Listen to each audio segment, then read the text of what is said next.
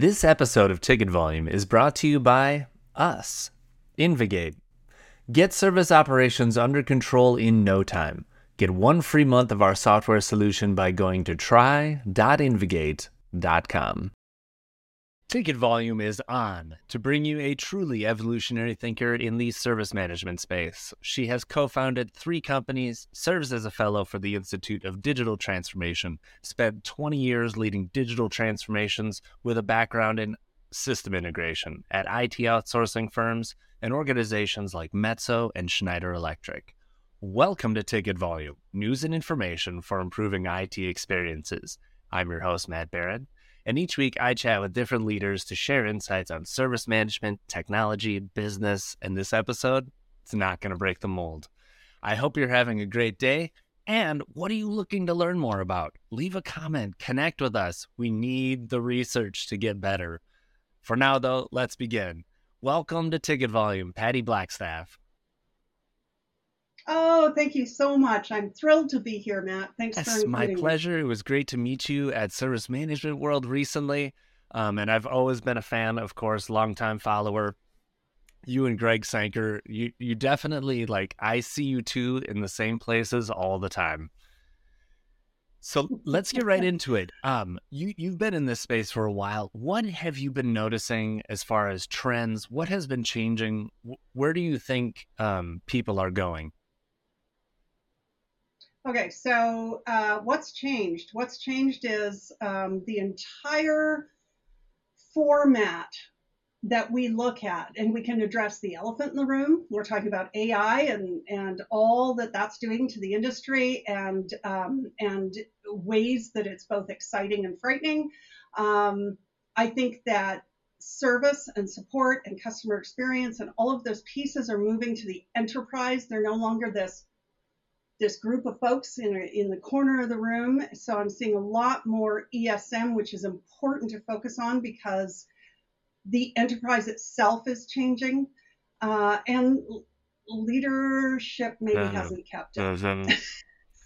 Got it. Okay. Yeah. So what you're seeing is a shift towards employee service, we'll say, and like a backlog of work for leaders to understand what that means, how they should be leading, what they should be doing. Is that right? Yeah, in a way. I think that, one of the problems we have is we look at leadership development as an individual thing as opposed to an organizational thing, and that's hitting us hard. And the reason is because for the last 50 years, we've been relying on a management structure that is outdated, that was built for the industrial era, that was not functional for what we're trying to do. So I think that the goal is to really take a look and take a systems approach to just about everything we're doing, because we are too complex now. We are far too complex not to look at the entire system as an enterprise solution. This is how I know you're a nerd. We're like 2 minutes in and you've already said systems thinking. No, that's totally legit. I love that concept, actually. When I first learned about system thinking, that's what it's all about, right? Like, have the system so that it supports itself. If you can build something as sustainable so that it can sustain itself, then you're going to see better results overall. So what do you think leaders need to do? What do they need to learn more about to catch up? I would say there's 4 things. And I'm going to do a shameless plug here because I am actually writing a book series on this. But it's understanding the shifting landscape.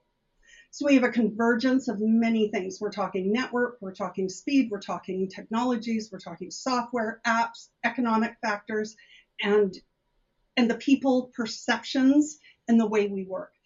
Everything is right now on this big tectonic shift, and we need to move away, and we need leaders to understand that what we did in the past isn't going to work anymore. We're still running into leaders when we do our consulting gigs who treat service management, the way they treated desktop support when you stuck a disk into a person's machine and you loaded up, their email software, their email client. That isn't what exists anymore. A good portion of what we're doing is in the cloud, and the people we're leading, back then, they weren't that technically savvy. Right now, the people we're bringing into our organizations are so technically savvy that we're failing them with the software that we're using internally. We're literally taking people, and I call this the Amazon effect or the consumer effect, right? People who have a mobile phone and they are functioning in the rest of their lives with these slick, wonderful, easy to use user experiences, and they're walking into organizations with this clunky legacy ridiculous stuff that is delaying them. And I would tell you, anyone under the age of 35 is bypassing it. Like they're ignoring it. I'm not going to work with this. It's ridiculous. I can't do my job this way. And that's a huge shift. That's a massive shift. I think that leaders also need to understand not just the landscape, but the cognitive shift they have to make personally. They've got to do the work. They've got to understand it's a mindset shift of who you're leading, what you're leading, and how you're leading it. So the whole shift then becomes, oh my goodness, these are highly specialized teams. I don't need to direct them. I need to create an environment where I'm providing the resources and the support and developing the processes so that they can do what they do best and inform me, because they're the ones who know the stuff, on what decisions I need to make. Wow. Okay. That's a good one. But then there's the collective cohesion. We have so many leaders who can't figure out how to create collective cohesion within a distributed environment because they've never done it before. And so as an organization, we're failing those leaders by not giving them training and coaching and helping them understand the tools they have can do that. I've been virtual since, we started our business in 2008, and I literally was virtual with the job that I had in corporate. I'm a, recovering corporate director. I was virtual then. I was sending people to 40 different countries, right? So my teams needed to be able to work virtually, and the support we did for our clients needed to be done virtually. Mm-hmm. We can do this. There is the ability to do this, cohesion in a team. But there's some foundational pieces that we're missing, and we're not using the organization systemically to say we need to do this as an organization across the board. Last one. So that's four. There's the first one is the shifting landscape. Understand it. Understanding your cognitive minds shift that needs to make a change as a leader. Collective cohesion. The last one's global affinity. We are connected. So if you look at where we're connected, we aren't just our organization.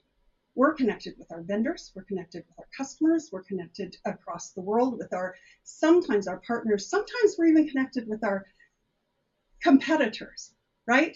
We belong to industry associations. We belong to networked groups and communities of technology that we are so interconnected and interdependent. And that leads right up to governance. Like when you look at governance and ESG, they're looking at who are your suppliers, who are your, right? So that's the global affinity. What are we doing as leaders to build the relationships with our vendors, to build the relationships with our customers, to understand how the entire system works? And that's something we're missing. Wow. So those are great, things. Already, I think we could end the episode here. There's so much work to do already. Even just with that first one, getting to the new digital, understanding that it's not break fix like we used to do it. It never really should be that way, at least now, because technology is such a commodity. If something's broken, it better be ready to be hot swapped even before it broke. And right, we're talking about 99.99999% uptime, right? And that's an expectation. Yeah, exactly. And then I really love your second point, because it really drives to the heart of service and support, that autonomy, the ability to discern and to decide how you're going to complete your job on a daily basis. It not only improves how we feel about our work, and improves ownership and trust, and there's so many layers to that. Those are my favorite two right away. And I think there's something that's happening. There's a stupid conversation that keeps happening that is, are we in the office or out of the office? And it's the wrong question altogether, because it doesn't matter, right? The question that matters is, what were we doing before the pandemic? And that is, we had teams whose manager or director allowed for autonomy. And suddenly the pandemic happens, and afterwards that autonomy has been stripped. So people are now being told they have to work differently than they've always worked. It's not like it's Yeah. something new. It's just that now the lens is shining in a different space. And it's, I like to call it, and I heard this from someone at Gartner, I wish I could remember their name, but they called it organizational betrayal, which it is. People are feeling the betrayal of what we knew we were doing and growing to. We knew that all of us in service support knew what was coming, right? We just hadn't enough organizations that were ready to say, yes, let's do that. So that accelerated during the pandemic. But Matt, like, don't you see the same things, that suddenly the basics, and that's what I call just the basics of an organization: autonomy, flexibility, capabilities, and understanding skills. Those basics are in a different conversation than they Um, should be, you yeah, know? exactly. Don't think about like necessarily that I have to do it as an employee, but give me the tools, give me what I need to to raise myself up, to raise up the organization Right. as a result. And leaders need to understand that like, let's make decisions on things that matter. Let's not get down into the weeds of what Uh, doesn't matter. And it's just like measurement, right? You want metrics that matter. You want to be able to, and I get that from Greg all the time. Every time we have a conversation, he brings up metrics that matter, um, because we have to really think about, what is the purpose? What is the purpose we're trying to do? And if the purpose we're trying to achieve as an organization is met, and we can provide meaning for those people as they're meeting that, then any of the other stuff is side distraction that doesn't get my us to where we're gosh, going. it's so perfect. I just gave a presentation about your IT career, and that's what it was about. Like, find an organization that wants to change the world in your way, and you're saying organizations need to find ways to make the world the way their employees need. It's like, converge these two. Come on, it's time. Well, and it's not rocket science, but we're not doing the work. So we're not committing or investing in the work that is required at the leadership level to create that value chain. It's not happening, and that's shameful, because it is that leadership that unites, that collective cohesion, that actually achieves what you're trying to achieve. Yeah, I love it. I love it. So, you know, our audience is service management practitioners. They're process owners, they're incident managers, they're the people writing knowledge articles, the people picking up the phone and answering the chats. What how how how do they see this? Is how do they get supported? One message I want to give to all of those folks is that they have more power Um, than they think. They have much more power than they think.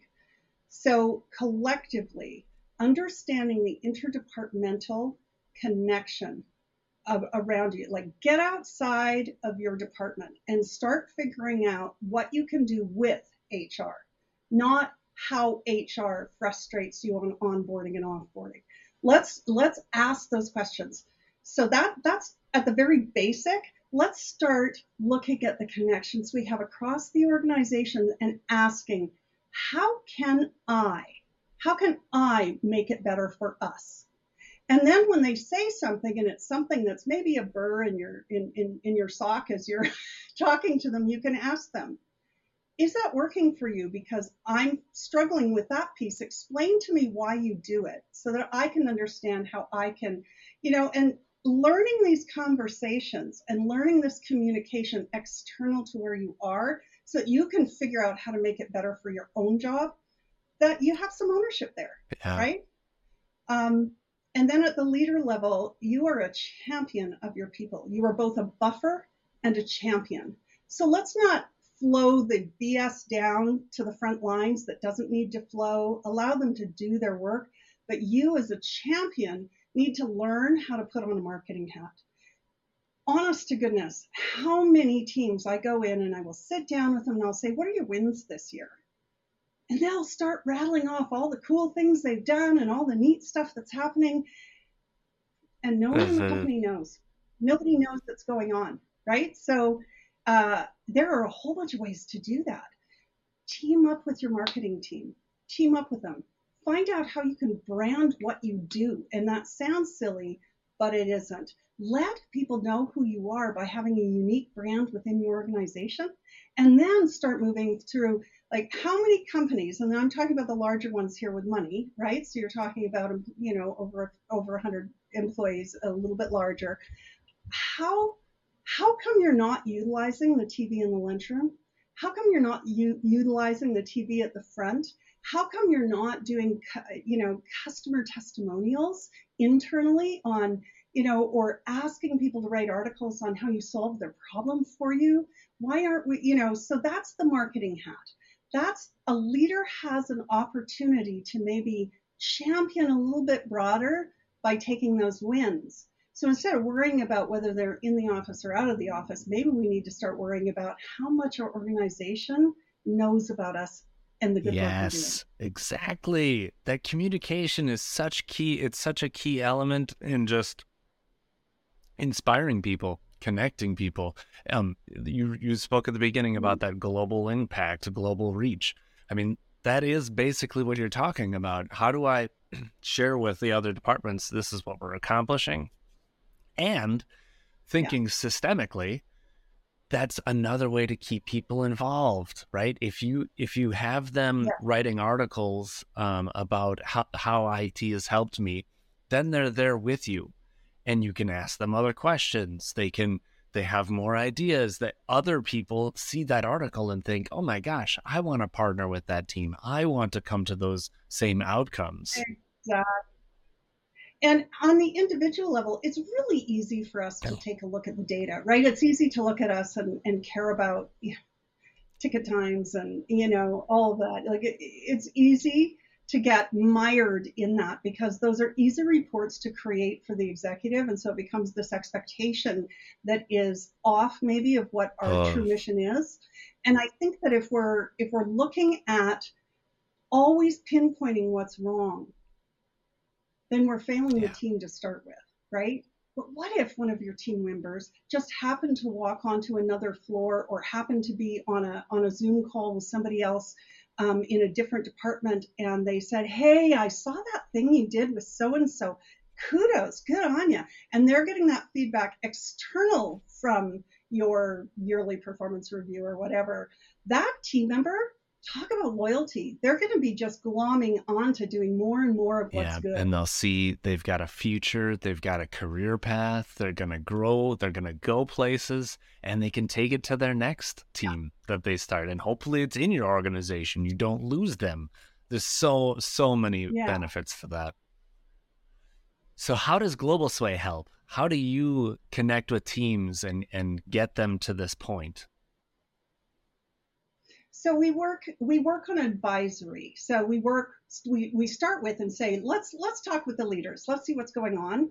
Then we really get involved and we ask, for this transformation, what in fact have you heard from your stakeholders? So we go around and we do those interviews, and it's bigger than OCM because it's about teaching the executive how to be good Um, sponsors. So they can write the check, or they can show up at a steering committee meeting, or they can start getting involved as an active participant in what the transformation means. And so that includes vision, that includes what does it mean to commit, operationalize, and institutionalize this with the organization. So we'll start working with the executive first, and then we move throughout, and then we literally do team coaching programs where we invite teams together and we coach them through what this means for them. Because one of the things that we hear all the time, and it drives me nuts, it's talk about a pebble in my shoe makes me crazy, because I am always hearing, oh, there's so many resistors. There's so many people resisting. There's so much resistance. Let me tell you, resistance is merely a response, and they are responding to the level of preparation that you have given them for the transformation. That's it. They're just responding to you. So do the work. Do the work, connect with the people. If you're trying to build a voice of the employee program, this is how you do it. Daniel Breston said it on his podcast. That's one of the things that he wishes that he had advised more leaders to do, to just talk to your employees, go out and just listen and respond, sense and respond. It's such a simple concept. Well, and feedback mechanisms don't have to be, I mean, if you're clear from the get-go, hey, I'm going to hear you, I'm going to listen, we're going to take a look at everything you say. We may not use that, but we want you to know you were heard, and we will give you a reason, a legitimate reason why we can't do that. If you are transparent in that way, because transparency is the key to a successful transformation, right? Then people know what to expect and know what to understand. We did one transformation. We got a 98.6% adoption rate on it, which was really rare. But the comments we got were interesting. I thought this was going to be way more painful. This was a lot easier than I expected. This was good. But it wasn't good because we're awesome. It's good because they were prepared. They knew what to expect. They knew what the journey looked like. They knew the touch points. So there's two pieces. You're doing a transformation, and sometimes we just dump the whole thing out visibly to people, even though we're doing an agile process in the back end. But the touch points that are involved, there are electronic use changes, there's procedure changes, there's all these little pieces, and we're talking about the system here, that are needed to support it, that have to be built as we lead up to that transformation. And those are touch points. And you have to engage in the touch points, not just the, here it is, Yeah, that's such a good point. And we kind of gloss over it. We call it co-creation of value. We put labels on things, but this is really it. That the people who are delivering the work, if they decide how, they already know what they want. They know what the future looks like. They're good at their jobs. They read the internet. They're paying attention. And if you give them the autonomy to then decide how they're going to work in the future, you don't even have to convince them. They're convincing you. Well, and you learn things. We did one transformation where they had a finance group had a whole bunch of scripted stuff IT didn't know about. And had we not sat down and literally said, how do you do your work? We'd have never discovered that. And oh my God, 3.5 million customers, right? So, and that's finance we're talking about, would have been hung up for days until we did a rollback. So you have to really understand that the people doing the work have the knowledge, and you have to trust that knowledge. It's so good. Okay, Patti, how can people connect with you and learn more? Okay. At Global Sway on Twitter. I am at globalsway.com.